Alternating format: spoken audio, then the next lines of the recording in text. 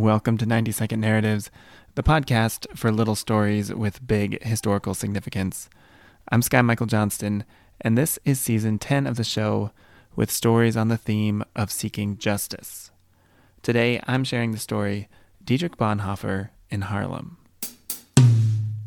Dietrich Bonhoeffer was one of the most significant theologians of the 20th century. To this day, large audiences are still drawn to his important writings, including The Cost of Discipleship, Life Together, and Ethics. But Bonhoeffer is even more widely known for his remarkable and tragic biography. Bonhoeffer was born in Breslau, Germany in 1906. He studied theology in Tübingen and Berlin, earning his doctorate in 1930, and served in various academic and ministerial positions.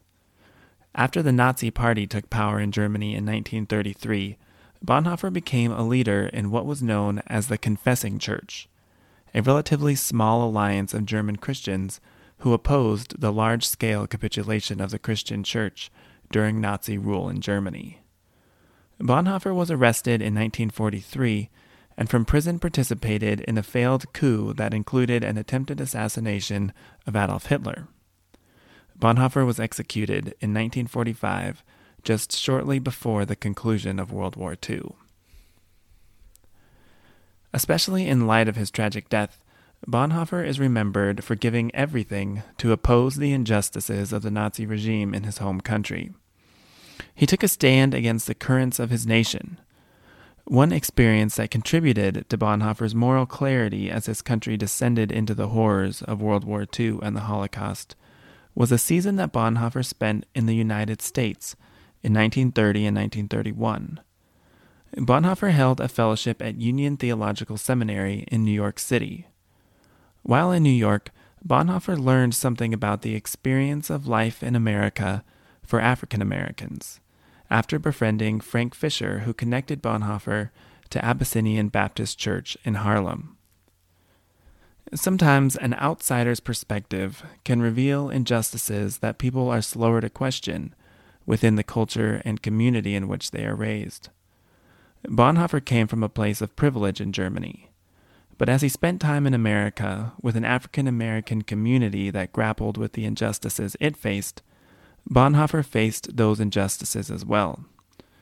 In this way, Bonhoeffer developed concerns for justice in America that were not shared by a majority of Americans. But Bonhoeffer's experience of living with an oppressed community within a society also shaped his outlook towards his own country.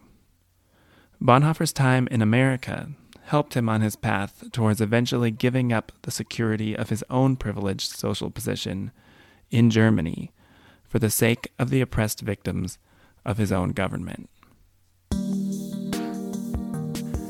If you would like to learn more about Dietrich Bonhoeffer's experiences in New York and how it shaped his trajectory as an opponent of the Nazi regime, I suggest that you watch a lecture by Dr. Victoria Barnett entitled From Haarlem to Berlin, Dietrich Bonhoeffer's Experience of American Racism. It can be found on YouTube with a link in the episode description. Thank you for listening today. Please come back next episode as Season 10 continues with more true stories on the theme of seeking justice.